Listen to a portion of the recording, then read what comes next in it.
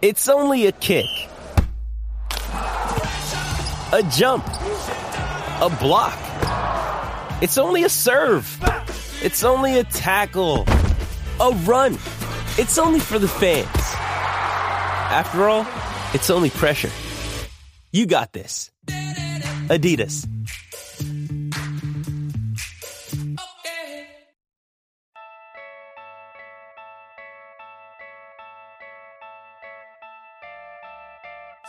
How did the Raptors pull this one out?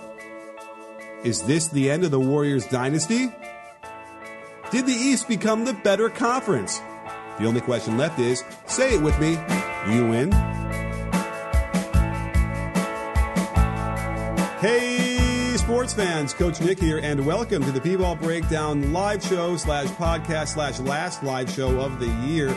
Joined as always by Jared Weiss. It's a bit of a bittersweet show that we're having here, but thank you all for coming in. We got tons of people streaming in already to the YouTube channel and the Periscope. Jared, I don't know. It kind of feels okay to kind of just be done with the season, doesn't it? A little bit. I mean, I'm really sad that series is over, although I'm glad that nobody else had to get their lives ruined for another game. I mean, Clay, who knows what that injury is going to be, but it's like every single game somebody was going down and coming back, going down. I'm glad that part at least is over. Yeah. Now, the other thing I would say is that they didn't really deserve – the Warriors did not deserve to win this game. And yet they were right there and had a chance to do something interesting with it. But with all the turnovers they made – in a finals game, when a knockout game, you just can't afford to do it. Now, I need to go check the box score because, let's see, they had 16, which isn't like a ton, but it's probably about 4 more than they should have had, or 5 more at least, because some of them were so dumb. And I tell you, any one of those, and they probably win that game. One thing I just want to mention, that Draymond 3 in the left corner, they only gave him 2. They didn't review it or anything. So I don't know. I imagine like if they had that one point when it was done, they were down by 1 with the ball. Like that's interesting to me. Yeah, I'm not really sure how we're supposed to reconcile that fact. Like what do they even do? Yeah. But they, again, so for as good as Draymond was, he was like grabbing so many rebounds and finally they were getting some stops in the fourth quarter, and he was everywhere getting the rebounds. But geez, Louise, he threw an outlet pass away to Quinn Cook that could have been a layup, but he threw it about 10 feet short.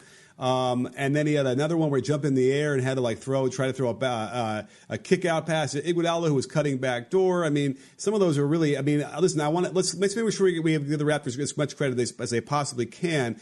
I'm just sort of like scratching my head on the unforced turnovers that the Warriors made, and all to sort of accentuate the fact that the Raptors simply just deserve to be hoisting the trophy right now.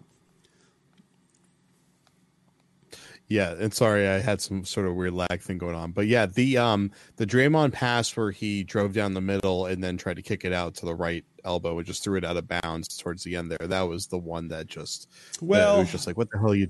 Yeah, but I want to give Cook some crap on that one too.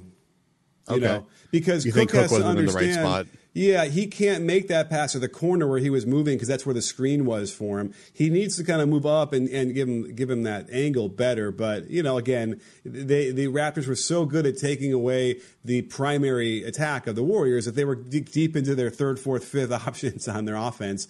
So it's not that surprising that they're going to have the communication errors. I think it was more the turnovers and, the defense. The Raptors continually were able to move the ball. And, every time the Warriors needed to stop, Ibaka would come up with a huge bucket, an easy bucket, but a big bucket they'd create for him. Same with Siakam. Those two guys hit really key buckets, not necessarily the hardest shots to make, but they just were right there for them and kept that lead that they had for a while there. Well, they were hitting a lot of kind of like short 10-footers on the roll or posting up from the block and trying to kind of jump out towards the middle high part of the paint. They were all kind of awkward shots, and just so many of them went in, and a lot of those kind of similar shots weren't falling for Golden State. Again, I think those are the two guys that probably deserve the most credit for just the fact that they kept coming through over and over, playing from the block, playing as the roll man. It was just so weird how Toronto kind of won the series playing maybe like 10-year throwback basketball. It was hitting the roll man on the pick and roll, working the elbow from the block from the weak side. There wasn't a lot of they were running kind of the antidote to what Golden State was running in the series. Yes, and then we also I guess let's address the Klay Thompson injury because that threw the Warriors lineups into a complete disarray as well. So we had Steve Kerr running out a lineup that had like Looney and Cousins and Livingston all together in the same lineup. Probably never had played together all year long. I could probably check that in a minute at NBA Wowie, but it was really a tough thing, and I think this is just goes to show you what happens. You play enough games. And, the injury thing is just going to eventually it's going to catch up to you, I think. I don't know. Maybe the Bulls in their 6-year run never really had to deal with that. I can, as far as I can remember, really, Rodman had some issues in the fifth and sixth titles, but they kept their big three intact, the first three with Horace Grant, Pippen, and Jordan. So it's like, but this is 5 years in a row, right? That's the Bulls didn't have to do that. So, it's just really unfortunate because now we're worried about Klay Thompson. I would be 90% positive he did something to his ACL, and it's probably not good. Even though he was jumping around, I think that's adrenaline. I think that once it calms down, he's going to realize he's got a really serious knee problem. I mean, the one good thing is that, as we reminded with KD's injury, usually when it's a complete tear, the person's not in a ton of pain because most of the pain and the tear comes from, if it's a partial tear, the fact that the newly exposed ends of the ligament are rubbing up against each other and causing a ton of pain. So usually if it's a complete tear, the person can kind of just limp it off. So hopefully that means that he doesn't have he only has a partial tear or a really bad sprain or something like that. We'll see. We have go ahead. He at least got out of it somewhat unscathed there and didn't come away with another devastating injury. So at least Golden State can have their core back next year and make another run at it. Yes, the core being, I guess. Well, they have to sign Draymond and Klay, right? Those two guys are free agents. Which I assume they probably will. Yeah, I mean, Klay sounds like he will. Well, now, go ahead. Well, we had a good question over in the Periscope. The first one, Wooby30 says, well, Coach, why doesn't Curry shoot threes anymore or take people off the dribble anymore? Well, I mean, if I go to the box score, Curry took how many threes? They ran the game-winning play for him to take a three. Okay, let's talk about that. Let's get into that because I kind of tweeted it out saying it was very, very head-scratching that they would have they had 9 seconds to go and they throw the Brad Stevens special, which, is a risky play. It's the kind of thing you reserve when you're down like 2 or 3 and there's only like 4 seconds left on the clock. It's a 4-second play, very specifically. I just tweeted it out. I wrote a story about it. It's called Winner. It's the name of the play. Okay. I wrote a feature on it when the Celtics ran it unsuccessfully in the playoffs last year. Right. And it's a fascinating play, and it's used throughout the WNBA. It's used in college. It's used in the NBA a little bit. But yeah, the play is timed up perfectly to run it when you have 4 seconds left because when the postman catches it on a lob over the weak side, then you get the screen coming or for the curler coming around. You pass it out to him. He gets the shot off with about a second and a half left. That's why you run it. You run it because you have either the quick pass for the shot with like 2 seconds left, or if that doesn't materialize, the post up guy can take a fadeaway, baseline jumper. And they weren't in that kind of situation. So I was really surprised. But at the other hand, they got him a pretty decent look. Like, it was not a bad look at all. Right. But if you're trying to get a decent look, that's what you accomplish. Yes, but he's going to his right, which is the harder look when you're going that way. Although Curry, I don't know if it matters for I think Curry. For him, he prefers it, though.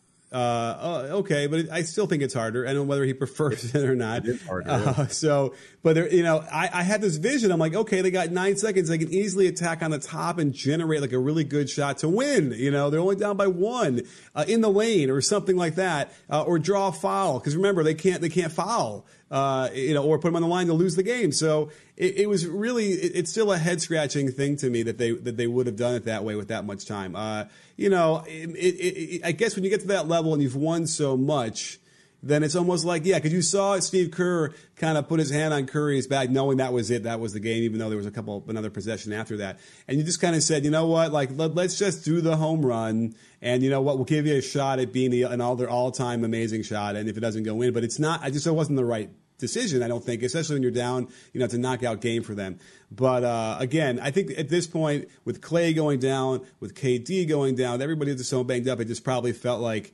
you know what, let's just see, this is going to be it. Let's just throw all the marbles on the table and take all the percentages out of the equation. Well, the big thing I don't understand is that I know that Steph Curry's 3-pointer, especially off the catch, is probably the best single shot that they have available to them. But it doesn't necessarily mean it's the easiest and most likely shot that they have in their entire arsenal there. And they're going to that only down one. And I just feel like attacking the rim, finding a way to attack the rim is got to be the better look, just because of the chance of drawing a foul. Right. Which I feel like in that moment probably would have gotten called if they got a decent amount of contact based on the way the game had been getting called down the stretch. But I'm sure that at least one of Steve's assistants was kind of giving an opinion on, do we think we would get a call if we drove the lane? So I'm sure that factored into it. I mean, Steve Kerr is very experienced in this area, so I'm sure they had a pretty well-reasoned discussion on how they best wanted to go about it. Yeah, maybe. But it was clearly a big gamble to go for that home run ball. And while I might not have agreed with the risk/reward, if you're the kind of person who thought it was a great move, then you must be the kind of person who wants to put some money down on some games. And the best place to do that is betonline.ag. Baseball season is in full swing, and there's plenty of value from game to game in such a long season. Even better, because you're a loyal listener to this pod, we're giving you an extra 50% added onto your sports betting bankroll when you go to clnsmedia.com/bball and use code CLNS50. A minimum deposit of $25 is required to qualify, and then your bonus is added onto your balance within seconds. Please see BetOnline's general rules for additional terms and conditions regarding bonuses by heading over to betonline.ag/bball. And don't forget to use the code CLNS50 for your 50% bonus on your first ever deposit. Let's talk a little bit more about the Raptors because, again, now they're champions, and I got a really cool video coming up. I have to do it, but I got a cool idea about tracing how they put this team together. So I'm going to do that in the next couple days. But, Kawhi Leonard, obviously, is going to get the MVP. I kind of turned it off. I'm assuming he's getting the MVP right now. Let's see. Right now, Doris Burke is talking to Fred VanVleet, who is my MVP in the deepest of my heart. But yeah, I mean, it's obviously going to be Kawhi. Yeah. I mean, I know. Our buddy Sam Amick tweeted out his ballot for Kawhi right after last game because they had already done the MVP voting before the game flipped on its head with a couple minutes left. So obviously Kawhi helping them lead the charge, and Kawhi literally being the one to close it out there with a 3-point play that they didn't give him, which was super confusing at the end, but whatever that was. I think it was late, right? I feel like he released it late. But that must have been it. Okay. But then the clock didn't expire. It was weird. The refereeing, again, what do you think about well, okay, I guess we'll go to the referee for a second. Again, there was some head-scratching calls, but thankfully, right, it wasn't tipping the scales too far in either direction, it felt like. Yeah, I don't think there's much to complain about in this one. Okay. Yeah, I mean, I wrote down a bunch, but it wasn't anything that really was crazy. Now, Lowry, I think, is the key here. When they get good play out of him, they're like, I can't consider them like unbeatable because the Warriors had the game. I think if they had cleaned up a couple turnovers and whatever, they would have won it. But and that was despite not having Clay for a lot of the game. But when Lowry plays like that, 9 for 16, 4 for 7 from 3, and was absolutely just detonated in the first half. Because I think that was the other thing. He was a AWOL in the second half, right? He had 22 in the first half. Yeah. So he had 4 points in the second, right? And was really kind of not around. He did have 10 assists, but overall, those numbers are very important for them. And he just controlled the possessions really well. Was able to generate shots for other people too. And when they get that kind of play, then they're really, really hard to beat. Yeah, I'm sorry. I have to drop a couple things that are happening right now. Kawhi Leonard won MVP, obviously. He said, Kawhi, what about your future? This is a quote that someone from Barstool tweeted out, so I don't know 100% if it's true, but I think it's true. Kawhi, what about your future? Answer, that's definitely ahead of me, no question about it. Right. He's very, very literal with his answers. We have a few super chats before sorry, and I apologize. I didn't even see him. They came in quickly in the beginning. Alexander Varga, thank you so much. And he says, thank you, Dub Nation. Congrats, Raptors. It's we want to make sure we're as gracious as possible to the Raptors because this is a really exciting story to be able to beat the Warriors in Canada, the whole thing. The Shiny Haxorus said Clay had 30 in 2 quarters. Tell me they don't win with him. And again, thank you for that one. And then Scruler, Kyle Lowry has a chip. How do you reconcile that? And that's another great question because Lowry had been on that scrap heap, and that had been the the guy who we'd all just blame for all their problems, along with the other DeRozan. But it's probably safe to say that the Warriors win if Clay doesn't go down, right? Probably, I think so. Yeah. The game, not the series. The game, right? The game. Obviously, it would be Game 7 wide open, but I think so. Oh, okay. The 1 point they took away from Draymond's 3 gets balanced out by the Draymond offensive interference they didn't call. So good call by Brody on that one. That was, and by the way, egregiously bad call. Like, it was so clear that it was over the rim. And, I don't know. I think the referees sometimes get really caught up in watching what the bodies are doing, and it's hard to get their eyes up quickly enough. And it was a interesting thing where he almost pulled it away and then did it. So that was another interesting motion out of that. But, So I thought he had pulled away. That was the surprising part. It was seeing the replay. It turns out he hadn't. Yeah. I mean, it wasn't close. I think half the ball was still in the cylinder, right? Yeah. Oh, it was definitely over. No question. Yeah. Now, how about this? Steve Kerr almost wins the game running 2-3 zone. I mean, that really kind of stymied them. That was the year of the too. zone, baby. By the way, there's no question that teams should run zone more. I think even if it's for once, just to kind of screw around with the timing and then go back, they should be running a 2-2-1, very passive press to take 6 seconds off the shot clock before they get across half court. I really don't understand why you can't do that, even that full court press, like just 10 times a game. And that would screw around with 10 of those possessions. Maybe they shoot like 20% on those, and then you can win the game by 6 points. It's crazy to me they don't do it.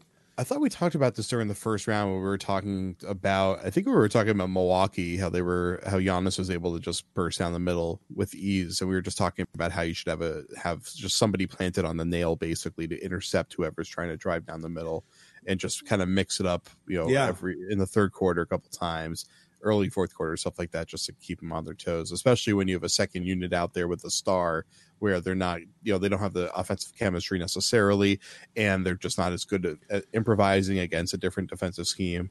But it's like, why not just do it for 3 possessions or do, 2 on, 1 off, and then 3 on, something like that, just to throw them off so they don't smell a pattern, and just do it for a few possessions. And what you're describing is a little bit like Dean Smith's point zone, which is basically 4 guys playing zone around the center who just plays along the line of deployment. So wherever the ball is, he's on that line between the ball and the basket. And you can do that in the NBA as long as you're out of the lane. You have 3 seconds to get out of the lane. And that way, but it's really cool because the other 4 guys kind of revolve around. So there might be times, basically on how the ball skips, where a guy in the right low block ends up going baseline all the way around to the left corner if he has to on the rotation. I ran it a little bit when I had a really big center who I didn't want to come out, and it really, really works. And I think that the Mavericks did a version of that back in 2011 when they beat the Heat. And again, it is mind-boggling with the way coaches are going, all the knowledge that we have, that we don't see that enough. We don't see it more. I think the most we saw was maybe the Heat doing the regular 2-3 zone, right? Yeah. All right, you know what? We're the B-ball breakdown pod here, so we're supposed to do X and O analysis, but I feel like in this moment we should focus on the big picture at hand here. Okay. Looking at, we just had a remarkable finals win in which the Raptors won it. Which, by the way, did I say during the second round that I thought the Raptors were going to be the big threat to win the title? I definitely did not have them winning the title, but I think I had them as the team I expected to be the big threat. So okay. Just on the back. Oh, no, I'm patting my back harder because in January I did a video that said why the Raptors get to the finals. I didn't say they're going to win it, but I said they get to the finals. And by the way, I forgot them training for Marc Gasol as one of your. I did. I knew that was going to happen. And then you know what? Yeah, because I think it was before that. And then by the way, I put it all on Lowry. Like when Lowry plays like he did tonight, that's the X factor they needed. Although Valanciunas. He was big with them in the playoffs the year before, so he could do some things, but I guess Gasol does unlock more of their stuff, and they certainly fell in love with that high post split with Gasol on the elbow, which they didn't do as much of Valanciunas. But anyway, so we can both pat ourselves on the back a little bit there on that one. But again, it just didn't seem clear to me that they'd win in 6 by any stretch when the series started. Okay, well.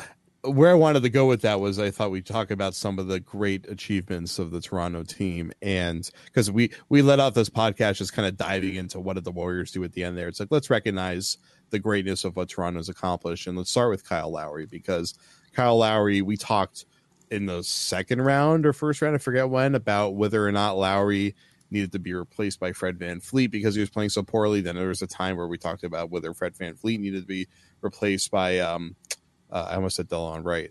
Why am I blanking on the other guy in the rotation right now? You mean my mind? Powell. Wow, Norm Powell. Oh my God. And so I almost said Terrence Ross too. It's been a long day. Oh wow. So Terrence Ross, mama. Yeah, but so both of those guys were two and I guess you can't really pick who was the second most important because like everybody across the board and their 6 core guys was huge, but those guys were just they were the perfect matchup against this Warriors team because they ran the pick and roll so comfortably. Both of them did a really good job of coming over screens and shooting. We saw Fred did that really well tonight. Lowry has just been so good playmaking, just getting past the screen level and being able to hit the short roll guy. And they ran pick and roll better than any team I can think of against the Warriors in the playoffs in the last 5 years. I can't think of any team that's ran pick and roll that consistently down their throats and really forced them to choose whether they want to overload, who they want to rotate in. I just feel like Nick Nurse did a perfect read on how to take advantage of Golden State with Durant down and with Cousins not really ready defensively, and they came up with the perfect game plan. I agree, and we showed that in one of my breakdowns of the finals where they were just eviscerating them with the pick and roll. And again, it's once one guy goes down, the other guy's a little bit hurt, whatever. It just bumps everything off. The rotations get off, and I think that Kerr, just sort of had to throw up his hands. They weren't going to be like running pick and roll defense drills in between games, and they just had to sort of walk through some things and hope that they could get better at it. And even at the end, it's a couple of free throws, it's a turnover, and they win the game. Because remember, at this level, it's just win, baby. Whatever you can do to put it together, it doesn't have to be perfect at all. Just get that win, and they just about stole it anyway. So, but again, the Raptors are just too much. They were again, we don't know as far as what Kawhi is going to do because there's two trains of thought here. Either he has to stay because he's the savior. He won the game for them, and I think he bought a house. Are we going with that story that he bought a house in Toronto? I guess so. Okay, so let's pretend that happens. But somebody else, the other train of thought could be, well, he did what he came there to do, so now he can leave because he's whatever. His mission is accomplished, and he can go to L.A. I don't know, man. I still don't think he can leave. So here's what he said tonight. Not answering the question necessarily, but he said he wanted to come to a team that had the same mindset as he did, and the Raptors had that. And so I think it's a nice way of saying that I'm in a place where I think I can succeed, which is like, that's a silly thing to ask. He just won the finals. So it's like, obviously this is where he can succeed. Yeah. But I guess now that he's won the finals in 2 different places, won a finals MVP in 2 different places, which is mind blowing, then I guess he's not necessarily, I guess at this point, it's really about having the place and the lifestyle, which is probably 95% basketball, but also is a little bit kind of just like where he is and what he does with his time and all that kind of stuff. But like, yeah, I guess he probably isn't necessarily locked into needing to be somewhere where he's guaranteed to compete for a title. I think he probably wants to be somewhere where he's the happiest. And I can't imagine him being happier than the situation he's in right now, but maybe the Clippers can convince him still that'll be there. Yeah, I would think he'd be silly to leave also because look at what he's got. I mean, Lowry's not getting any younger, but Siakam is a superstar in the making, in my opinion. He's going to be really good. And Fred will keep getting better. And Fred VanVleet is, well, I mean, he's probably getting there, but he's so tough. He's not a starter, I don't think, but it's he could be as good as Lowry at some point. It's possible. Yeah, okay, right. And he's probably not that much smaller than Lowry, so yeah, they could kind of flip him out into that role. And by the way, I want to make it clear, I love Fred VanVleet. I've championed him since he got in the league. So, and I think I loved him when he was in college. So I said he was my favorite player on this Raptors team last week, right? Yeah. So actually, in a quick, say it again. I was going to say MVP voting just came out. Everybody voted for Kawhi Leonard except for Hubie Brown. And guess who Hubie Brown voted for? He did for VanVleet, didn't he? Yep. Yeah, I'm sure he just did that because he knew he wasn't going to get it, but he wanted to get some recognition. That's really nice of Hubie. I wonder if Van Vliet has anything in his contract that says if he gets a vote for Finals MVP, he gets some money.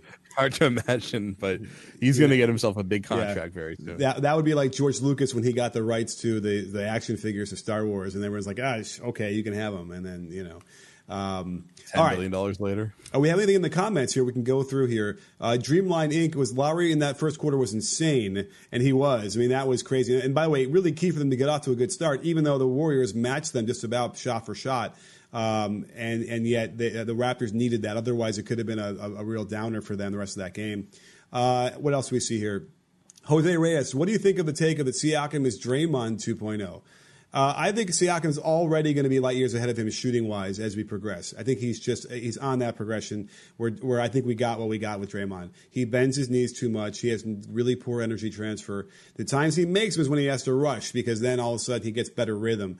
So I think Siakam could be as good. Now, Siakam, I don't know if he's got the ability to do the defensive things that Draymond does, right? We haven't really seen – I don't know. Have you seen any evidence that he could fill that kind of role? I think he could. I mean, we did like a segment where we compared him to Draymond in Draymond's like third year, I feel like, back in probably April. Okay. And I can't remember exactly when, but we had a long discussion about why Siakam seems like he could be the next great defender. I'm really high on him to turn into that kind of guy because I just look at the lightness of which he moves, like the way that he moves on his feet is so light for someone with that kind of length. Yeah, it's kind of insane. I think he'll be a little bit different than Draymond, but I think he overall can have a comparable impact. Draymond's intellect is at like a Bill Russell, borderline Bill Russell level. I mean, it's insane. Yeah. I mean, I didn't get to watch Bill Russell at this kind of level. Obviously, I've watched plenty of Bill Russell, but just not at a level I get to with Draymond. So I don't know if it really is at that level, but Dre just reads everything so early. And it's like Dre just can kind of like just like turn his hips in the same position, knowing the way the play is going to go. And he somehow has already snuffed it out just by doing that. It's like, it's just like this like subtle, brilliant mastery. Right. Siakam is kind of like the other end of the spectrum where he's able to cover the entire floor. And I remember there's this one play we talked about where he like defended the post, closed out to the kick out, was able to funnel the guy all the way in and then block the shot. And like I think it was in the first round maybe. And just the complexity, the multitude of things that he did in this one position over like a 5-second span was just so, there's just nobody else that could do that. Like prime LeBron could do that. Giannis is probably capable of doing that. Those are like the only guys I think that just have the physical tools to do it. He has the work ethic to do it. He does seem like he's a really smart player and is probably going to continue to grow. I mean, he's still super early in his career, so he's got a lot of time till he really gets to that level. But I do think he's going to be the best defender in the NBA probably, or at least like right up there. Wow. Okay. Yeah. I mean, okay. Interesting. I don't know if I can quite see that yet, but he's still so young. I think Scottie Pippen is where his trajectory can be, and maybe ultimately shoot more and better threes on that end too. I mean, again, we have to find out if he's going to facilitate like Scottie could do, but I just think the sky's the limit for that guy. He started playing the game so late, and he's already caught up so far. We have some other super chats. Again, thank you guys so much. It's been so generous this whole time we've been doing these. Ignite the Chaotix from Canada. All right. Both teams came out strong, and the Raptors came out strong. Okay. Hope Clay will get better soon. We the North, absolutely on all that stuff. Jedi Jazza, friend of the breakdown. Lowry and Fred VanVleet played huge clap, clap, clap. Absolutely they did. We talked a little bit about both of those guys. The Shiny Hacksaurus, again, thank you for the best friend of the breakdown. Now, all credit to the Raps. 5-game series with Dubs healthy. Well, then why is it 6 games then? Because the Dubs were not healthy. I don't know. I think they're probably saying that Dubs would win in 5 if they were healthy. Oh, 5-game series with Dubs healthy. Interesting. Okay. I don't think so. I mean, the Warriors still would have had a really hard time with these guys. So, right? Even with Kevin Durant. With the health, if none of these guys were injured, I think the Warriors would have won the series. But okay, it would have. Like I definitely think it would have gone 6 or 7. Yeah. Yeah. Okay. Toronto played like perfect basketball essentially in the series. Right. NBW Doughboy, another super chat. Thank you. Favorite of mine. Yes, the friend of the breakdown. Do you think that these Raps would have beat the 17 Dubs? Oh my goodness gracious! Now we got to go back 2 years, right? It was 17. It was the first Kevin Durant team, right? Yeah. I guess that team was definitely playing better, so probably not. No, yeah. I mean, if I don't Not think the Livingston was better. Yeah, the Warriors would not. Iguodala could still do anything scoring wise, which is so ironic. Because how many points did he have? 20 tonight. About He had no. He had 5 tonight. Okay, I don't. For some reason, I thought Iguodala had 22. He had 22. Oh, okay. Yeah. I'm looking at the wrong box score. What the hell? You are. Yeah, I thought he had 20 tonight. Okay, so I don't know how Andre Iguodala had 22 points tonight because every time he gets the ball with space, he looks to pass the ball to someone behind him. It's remarkable. It's just that he hit what he get like 2 or 3. He went 3 for 6 tonight, I think, from deep, right? So he went for 3 for 6. He got to the rack a couple times. It's a miracle that he was able to score that many points because I haven't seen a player that gets that many minutes be so reticent to try to score the ball, especially someone who just used to be such a good scorer. Like 2 years ago, he was a good scorer. 4 years ago, he was basically a 20-point scorer. I don't understand how this has happened with him. But he's such a great passer. He's such a smart player that he still makes it work somehow. It's incredible to watch. And you want to say age because it is, but like when he's jumping on those alley-oops, he looks like a 28-year-old. It's crazy. It's not an age. It's got to be some sort of weird confidence thing. Yeah, probably. And I think a part of it, honestly, is that he's an extremely selfless player.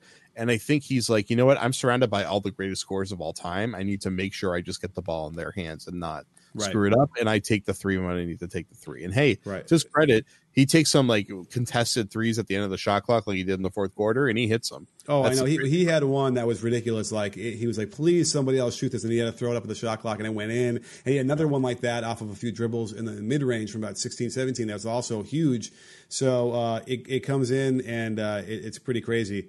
Anyhow, let me see here. We got another what's it called? Super chat. Hottest tracks. Thank you so much. To be honest, I think they should have put DeMarcus at power forward. I don't know, because then what you have is you get it's dangerous to have him there because he has to guard, I guess, Kawhi the way that some of those lineups are coming out there, right?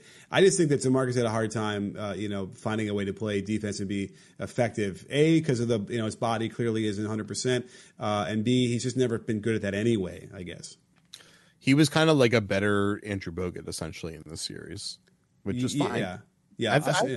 I mean, he had a couple mediocre games, but I think overall he gave them exactly what they were hoping that he would give them, considering the circumstance. It's like he was burly and he was physical. And hey, I don't know if you saw me tweet it out, but we talked last show about how we haven't seen him once attack from the elbow and get to the rim, which is like his whole bread and butter. And it finally happened like at the end of the game tonight. That was really exciting. So I was really happy for him. Hopefully next year he'll be able to do that more frequently and get back to his core of the game. Where? Yeah. Not there. Not in Oakland. Well, he didn't do enough this year to sorry, my I have these ESPN box scores open where like every 20 minutes they decide to start playing you got to wait. Okay, pro tip for everybody out there: you got to mute the site on your Chrome if that's what you're using. That's a big mute ESPN. Trust me, the ESPN's the worst. But there's an extension that makes all the advanced box stats show up. And for some reason, NBA Stats no longer has their box scores working properly during the playoffs. Like the play-by-play doesn't work right after the game's over. It's driving me insane. Really? Huh. Yeah, whatever. Point is, I can't remember what I was saying. It probably wasn't a good point anyway. But I don't. Yeah, Boogie did not do enough this year to make a team feel comfortable giving him a multi-year deal or give him 15 to 20 million. So it's very possible he just re-ups for another year on the mid-level, but it kind of depends. Like, would he rather make 10 million somewhere else or 5 million playing with them? I would rather be healthy and make 5 million playing with this Warriors team and make another run at the title. Interesting. Yeah, I would think so. And I guess the Warriors would probably be willing to have him back because he's as good as they're going to get at that position. So that's if they get him on a good deal. They call me Ray 4 has an interesting question. Why did Kerr have Cook out there instead of McKinney? Well, I mean, I think he obviously trusts Cook a lot more than he does McKinney. And that's just sort of shooting. And shooting. Although McKinney can hit a shot every now and then, but yeah, you want to have Cook out there. He's proven that he feels more comfortable out there. But you're right. McKinney's defense was actually pretty good, and he's got good size. So I think that for what they needed, that Cook was it. Let's see here. Should Masai Ujiri leave? JD Guy 00. So that was another update I wanted to give. So First was the first report that the Wizards, the reason why they haven't hired a GM this whole time is they were waiting to try to blow Masai Ujiri away, which obviously I love as an idea. And Woj tweets right after the game ends. Like, I think like the first tweet I saw after the game was over, that the Wizards are going to offer Masai $10 million a year, which would make him by far the highest paid sole GM in the NBA. I think Pop might be getting close to that money, but he, president with RC Buford running the front office. So this would be pretty unprecedented. Actually, Phil Jackson, I guess, was getting that, but that didn't even make sense. This at least makes sense. Right. And I think Masai has demonstrated that he's clearly worth it. He's one of the best executives in the NBA. So that'll be really, really fascinating. But, I would assume that Toronto would pony up and be willing to match whatever Washington's trying to offer. But, maybe Masai. Oh boy, we lost Jared again. Anyway, let's. I really wanted to hear what he's going to say on that one too. So he'll come back, I'm sure, in a second. Let's try. Let me try that again. Let's see if I do that. Let's reconnect to previous session. Okay, here he comes. Is he back? Are you there? All right. Wow. That was weird, but here you are. Okay, so finish that sentence about Masai and whether or not Toronto's going to. I do not think Toronto will let him go. I think Toronto will pony up. I mean, hey, they must have made enough money to cover his entire contract just with this finals run, right? And he truly, truly, truly has. I think he gets credit for building this championship team more than most executives get over the years that we've seen for building these teams. I mean, he just meticulously put them together, had the trust in the core guys that they had, and then made that trade and took a huge swing on Kawhi. And now because he won, the Kawhi can walk away and they still feel great about that trade. They got what they wanted out of it at the very least, even if he doesn't stay. Yeah. So he's been the perfect GM. He really has been. Yeah, and they may take the roll of dice thinking that whoever's his assistant there has learned the ropes well enough and he could take over. I don't know. We have a couple more super chats. Again, thank you guys so much for all the super chats and how nice that is. Alexander Varga, KD or I'm sorry, I missed one. NBW Doughboy, a multiple super chatter. Also, how would these Raps fare against the '96 Bulls? Let's get through the other ones real quick and we can track that. Alexander Varga, KD or Claw all time, your opinion then stats, and then again, Chasless Abimana says if Kawhi stays, Raps make it to the finals again. All right, so those are all three fantastic questions. Let's do the one about KD versus the Kawhi. I've been saying the last week or so that Kawhi is the best player in the NBA, primarily because he's getting away with all these damn walks. He really has gotten to the superstar status where they don't call traveling on him anymore, and that has to indicate to me that he's way up there, one or two. I guess KD is better all around. He is, but maybe not anymore. Well, definitely not right now. Right. I mean, yeah, I guess because of KD's injury and his age, I think that he's never going to get to this pinnacle that he was at before he got hurt just, this year. And so I think Kawhi is now reaching that level. And so Kawhi will be the better player here on out. But Kawhi's 5 years younger than him. So, it's not an even comparison. But KD at his top is better than Kawhi. KD has peaked as a top 10 player of all time. Kawhi is one tier down from that, but Kawhi can keep growing from here and hit that level. He's just entering his prime right now. Wait, is Kawhi really just 26? Is that what you just told me? Is he? I think he's 27, right? Okay. Either way, it's still pretty young. All right, so now, so we already we did talk about that for a second. If Kawhi stays, the Raps make it to the finals again. Actually, we didn't really talk about it in that context, but he's 27. I mean, listen, the Raptors are going to have their hands full again. I mean, I don't know what Boston is going to do or not, but certainly Milwaukee is going to be. I would imagine they're going to figure out how to improve. The Sixers I imagine they're going to figure out how to improve. Those are going to be two tough series for them to get back to the finals. But if Kawhi stays, then you have to favor them, I think, right? Well, the Sixers are in a weird position because a lot of people don't expect them to keep both Tobias and Jimmy Butler. So. Right. Which is a massive shot in the foot. I feel I would miss the assets that they gave up for Tobias more than the one that they gave up for Jimmy. So Philly's in a weird position where they actually might not get better. They might get better in the idea that they'll have Joel get a year better. Ben Simmons could take another leap forward, which, I mean, frankly, if he just make some, even just like modicum of progress on his jump shot, he would take a massive leap forward. So but I think that they won't be as strong across the board as they were. And like, we got to remember, if Kawhi's shot did not bounce in at the end of Game 7 there against Philly, all of history could be completely changed. I mean, Toronto could have gone on to win in that overtime, and then it's still the same story. But like, obviously, if Philly won that game, then everything's completely different. And then, yeah, I guess Milwaukee will get better. I mean, Giannis is probably going to win MVP, and he still has a lot of weaknesses in his game he needs to get better at, and he's still really young. He's still like another contract away from his prime, basically. So it's insane how much better he can become. And then, yeah, Boston they might kind of just take a step back because Kyrie, there's so much momentum of Kyrie going to Brooklyn right now that I mean, Boston could make the AD trade and they would probably be better than they were last year, which, hey, maybe that's enough for them to somehow squeak by all these teams and become, get into the finals. But the East should be super competitive again. Not to mention, if Kyrie does go to the Nets were already pretty solid. The Nets will probably take a step towards that top tier as well. Yeah, it's kind of crazy if this is all sort of falls into place. The East becomes better than the West all of a sudden, and it's in a hurry, And if the Warriors can't keep things going, then the things sort of fall apart very quickly. It's crazy. Let's just quickly address the Raps against the 96 Bulls. Having been to every 96 Bulls game in Chicago Stadium, or actually it was United Center at that point, I would think that the Bulls really match up well against this team and would beat them. I don't think. I think they have enough of the defenders to be able to handle what the Raptors. So I would definitely go with the Bulls.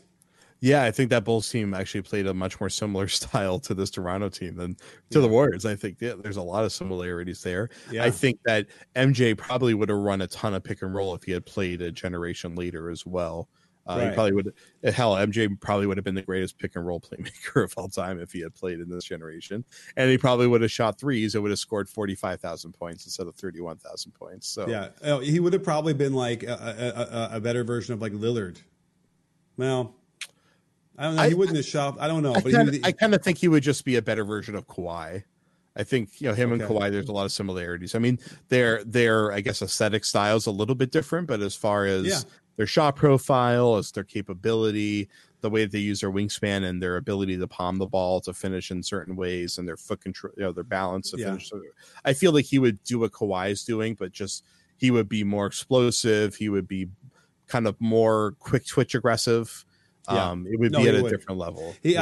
Michael just had better vision and had a better ability to make passes out of that stuff, which I think we're still waiting for Kawhi to develop, and I think he can.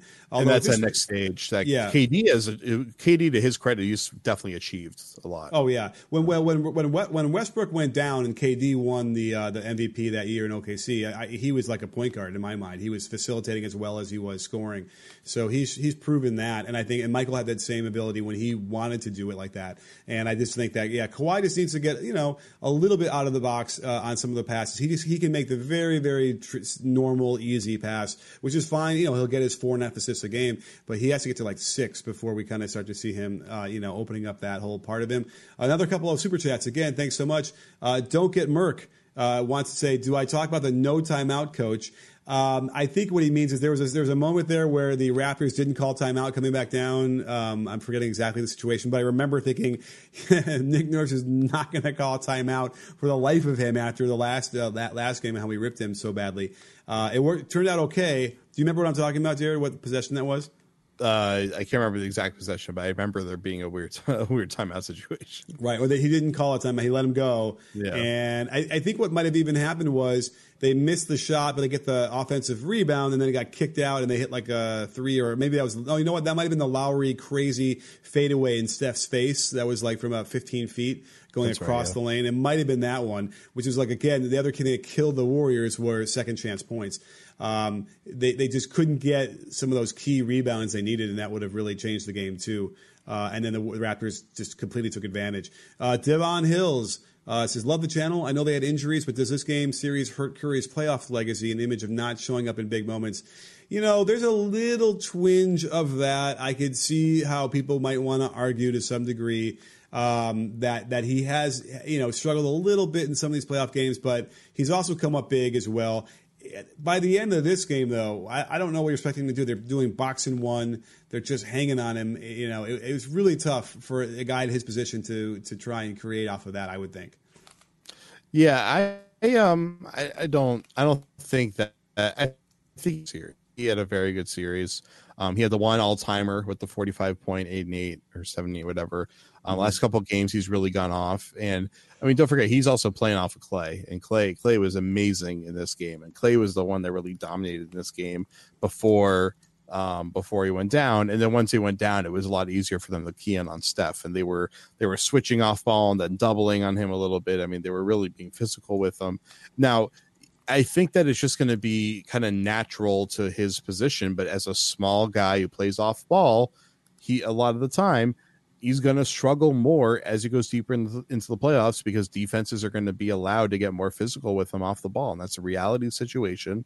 And it is one of the vulnerabilities that he has in his, in the goatness conversation, I guess you would have when you compare it to the big physical wings. This is why historically teams have been built around big physical wings that for title contention, because usually those are the guys that can thrive off of the physicality as you go deeper and deeper into the playoffs. And that proved true again this time around, as Kawhi is the new prototype for that position, and his strength and his ability to finish through contact is what really dominated the series in the fourth quarter of games. Absolutely. There's a really good question. I can't find who it was now. This damn scrolling thing went by, but it basically was, who deserves the credit for the title? Is it Nick Nurse or is it Kawhi Leonard?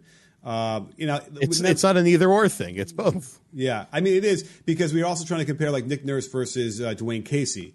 And it's a little bit unfair because Nick Nurse gets Kawhi Leonard, Danny Green. They get rid of a toxic duo that wasn't going to win in the playoffs anyway.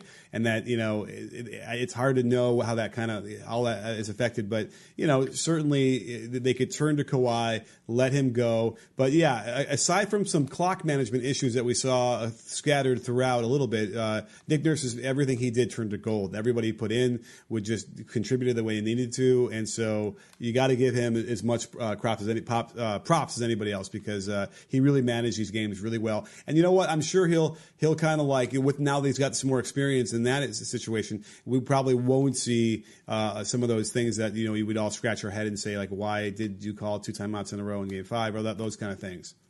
Yeah, for me the biggest thing is the system that he created, and we've been credited. Steve Kerr got so much credit for building this incredibly revolutionary and beautiful system. And there's a lot of talk about like whether Steve Kerr was actually a good coach and did a good job managing games, or was it just that he was a great people person and he designed this great system. And I think he's great across the board, frankly. Yeah, I think those were all misnomer conversations. But Nurse has achieved the same, not quite at that same level, but he achieved generally the same thing here, where he figured out a system that worked, a fairly simple system. Where he did I had seen a couple people whose opinions I really respect kind of question whether or not they were utilizing Kawhi properly and saying how like the offense gets better overall when Kawhi isn't out there. And those are the same things that people say about KD. I think it's as simple as that when you have a great dominant isolation scorer, the offense might not as a whole look as pretty as it usually does, but that's because you have something you can go to that isn't necessarily pretty, but works really well. And the teams that win are the ones that are able to still execute the system well in between those isolation stints. And Nurse, I think, really over the course of the finals and in the conference finals as well, really managed to maintain that energy and balance. He'd used the right combinations out there. He had a good feel of when to mix up double big versus going small, how to use Siakam properly. And they never really had any real down moments in their offense. I mean, there were a couple huge runs that the Warriors made in the series, but it was pretty much just like consistently good offense from Toronto the entire series. And even when they do a little bit of a scoring drought, usually the shots they get were pretty good, somewhere near the lane, like just barely miss. They can almost get a tip and they don't get that to go in. So yeah, what he built there is I don't know if it's the equivalent of what Kerr did to revamp the offense when he got into to Golden State, but certainly he certainly unlocked some things for them as well. And by the way, there's an interesting parallel. Siakam sort of getting the opportunity to do that. Maybe he doesn't do that if OG is healthy to start the season, and it's a little bit like Draymond Green. getting the opportunity when David Lee went down, if we can remember that 100 years ago. So there's an interesting parallel there. And again, that's why we probably could think of Siakam and Draymond in some weird parallel thing. But we already talked about that earlier and how they don't, they're on different paths. But listen, here's another interesting. We have a couple questions maybe as we wrap this up. Cactus Stew just wants to know if we think that Clay hurt his ACL. And I think there's no question he hurt his ACL. It's just a question of how severe it is. And it's not could good. have been MCL. But I was talking with another doctor, it's and he's like it could be, but it looked like I think he felt it was ACL more than anything else. But without question, it's a serious injury, and the only saving grace maybe is that in today's medicine, those guys come back without too many ill effects. Unlike the Achilles, which is going to take a year and then maybe another year after that to see, and even then, I don't know, it might not be not like an ACL. Benjamin Bierce asked an interesting question. Did the Memphis Grizzlies make a home run hire to their new head coach, Taylor Jenkins? Do you know him at all? Because I don't. I have minimal experience with him, so not enough to form a good opinion on the show. Okay, yeah, it's interesting. I mean, it was a eyebrow raising. I hadn't even known he was in the mix necessarily for that. So we'll find out. But they're certainly in the rebuild mode, so they're all gonna start from where they are and go up from there. Let's see here. Anything else that we grab? Who do you got winning Coach of the Year? Another one for Benjamin Bierce. Another good question. I would give it to Nick Nurse now if they voted the way they're supposed to, which is after the season is completely over, right? Yeah, for sure. And he might get it anyway, though, right? Or is it going to be Budenholzer? No, it'll be Bud. Bud got it. I've been told that Bud got it. Okay. So. Yeah, and that's fine. He deserved it, too. They had a fantastic regular season, so without question. I'm sorry, I should clarify. When I say I've been told, I mean a bunch of people told me they've heard that from enough people that there are enough votes for Bud that it's pretty obvious he has it. But I don't have inside knowledge from the NBA's front office that he did actually win it. But right. That's the expectation. All right. Well, there's your answer there. Anything else maybe in the Periscope here? This is Jared Weiss, NBA, commenting here. I hope everybody can see the image of Pascal Siakam draped in the Cameroon flag, holding a bottle of champagne with goggles on. I just retweeted it.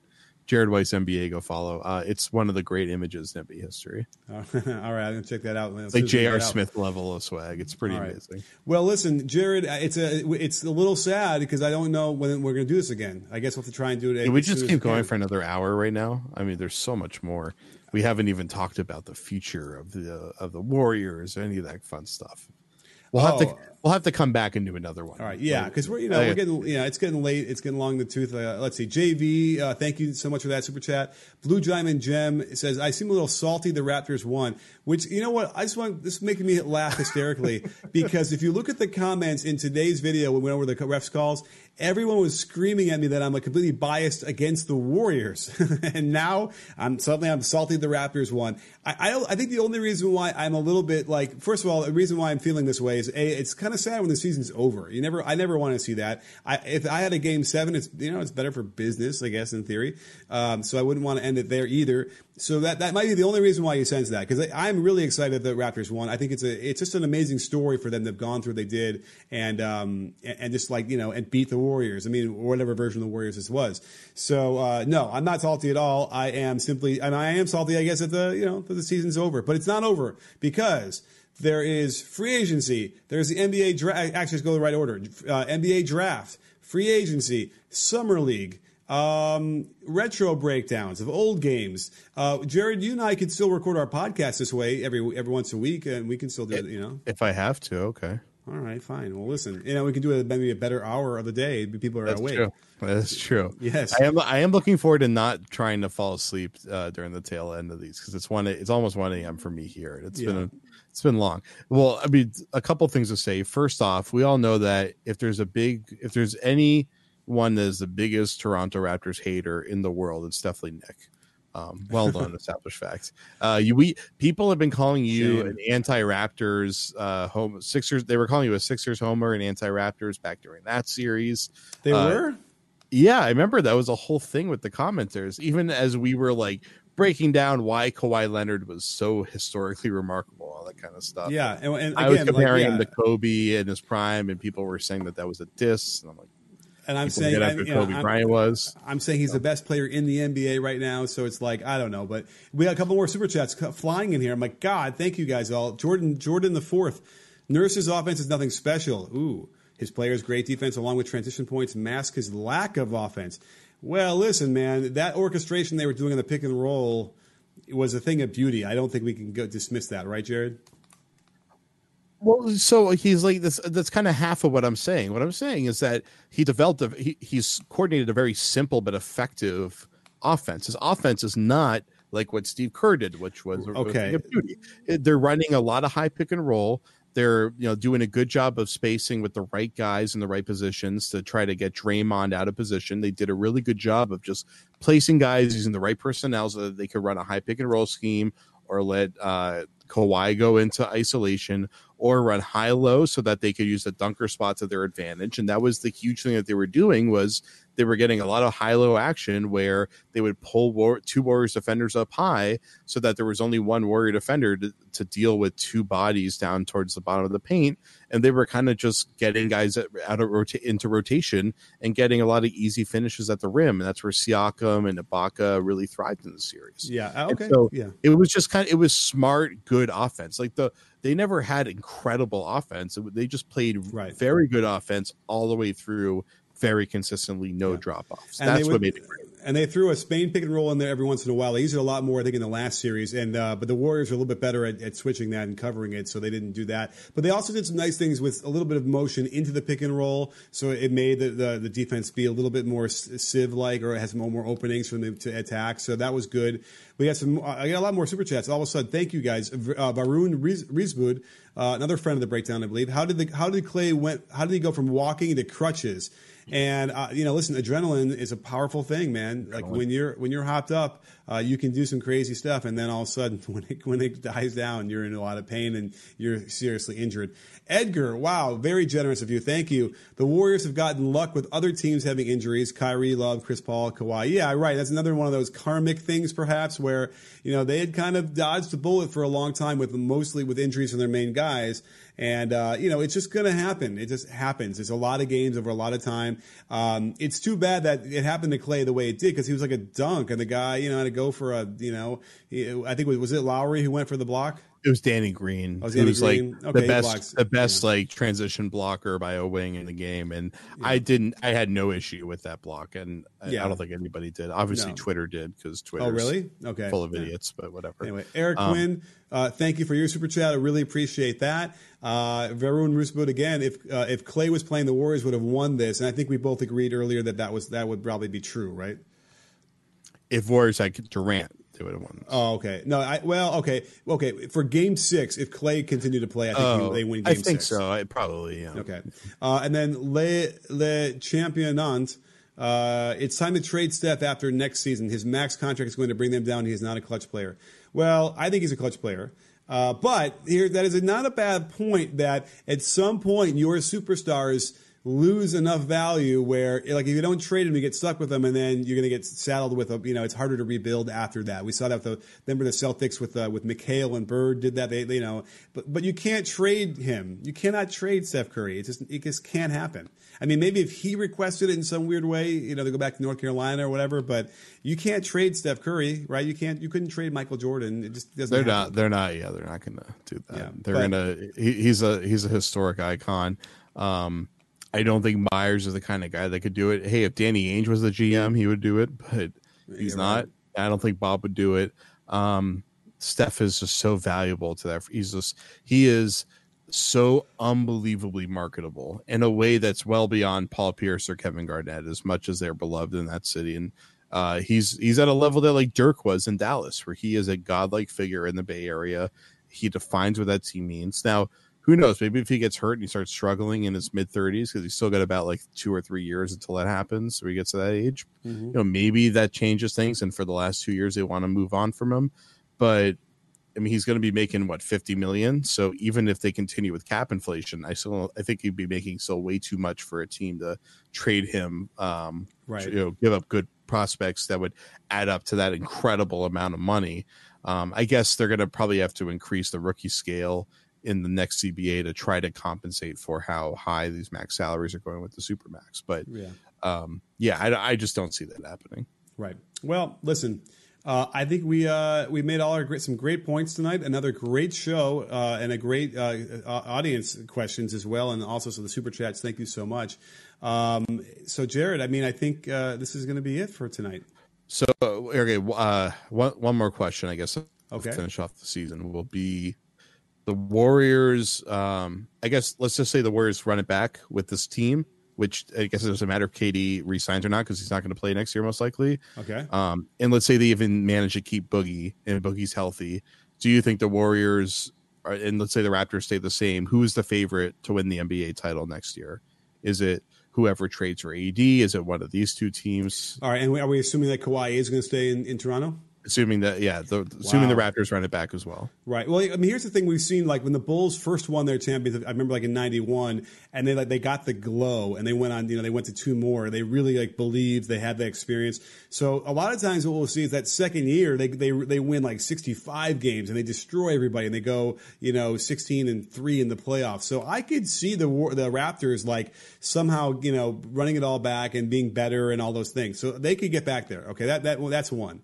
The Warriors are going to have, what's happening in the West? Are the Rockets going to break this thing up? Are they going to be any better or not? I mean, they didn't really pose as much of a threat this year. But they're trying to retool right now to make another run at it. That's what they've definitely been trying to pull off. Right, and so I don't know if they can pull that off, and if it works, we have Portland, and you have Utah and Denver. Denver might be the one that seems to be the most ascendant. So it's going to be really hard for the Warriors. I think without question, it's going to be a struggle. Again, a sixth straight finals is completely improbable, probably unlikely. So I would say that no, it's not as likely for them that they're going to make it back. But I think the Raptors, I would give them a good, legitimate shot at 70% chance getting back. So this is funny. So literally right as I was asking you this question, the odds popped up for next year's champion on my Twitter feed. Uh-huh. Number one at plus 190, and then number two after them is plus 450 for Milwaukee, which is like a pretty big gap. Number three is plus 1,000 is Toronto. So number one is Golden State. So wow. Golden State's a pretty heavy favorite. Right. Houston is right behind Toronto. Houston's right behind Toronto. Then the Knicks are right behind Houston. And then Boston, Clippers, Sixers are right behind the Knicks. Okay. And then the Lakers right behind them. And then Brooklyn, Denver is like a bit of cushion. And then it really drops off from there. Yeah. And by the way, I mean, those are nice, but like we got to find out what happens to free agency and the draft before you can even look at that stuff, I think. And right, things are going to radically change. Sure. We got, by the way, another bunch of super chats just flew in here. So Varun Rispot again says, thanks for the live session. See you on draft night. So Jared, we should probably do this on draft night live. Probably, yeah. Yeah. It's a week from today, right? Is it really? Oh my God. All right. Yeah. Well, we'll be back for the draft. All right. And then it'll be earlier. And I got to actually start studying everybody because I don't even know half the people on the draft yet. Christian Nowak, what's KD, Clay's, and DMC's future? Well, we know that KD won't play next year. Clay will be out. The ACL is what, 4 or 5 months these days? I would expect Clay will be ready for the regular season, depending on the severity of the injury. Yeah, and we don't know if it's a severe knee sprain that could have him out for 2 months, or it could be a partial tear or a full tear that could lead to 6 to 8 months. Who knows? But yeah. And then DeMarcus Cousins is, I think, 50-50 coming back and signing like a MLE or something with the Warriors, I guess. But at most, it's 50% chance, I would say, right?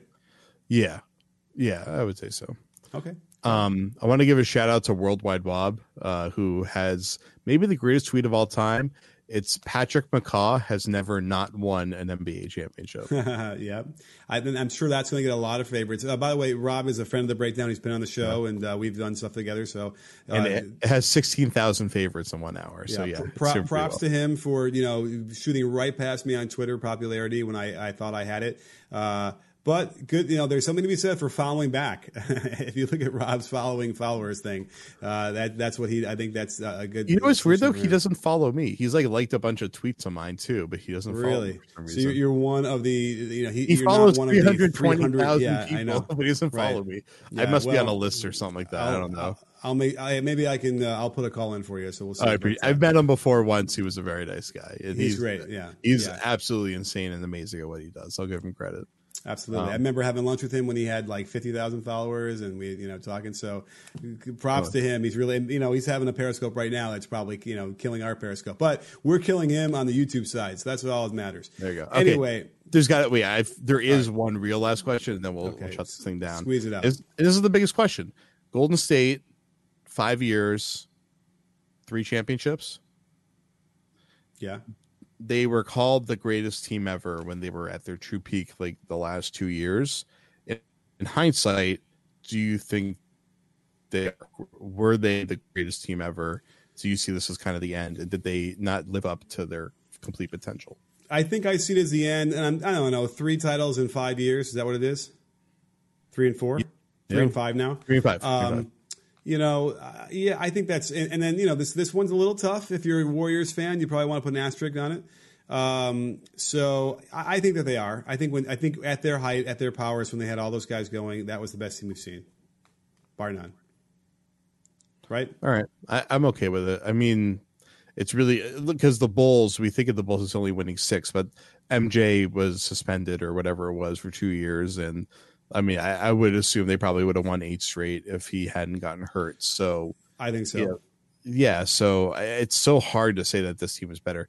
I like this team better than that team. And if you're playing under today's rules, I would assume that this team would be better than that Bulls team.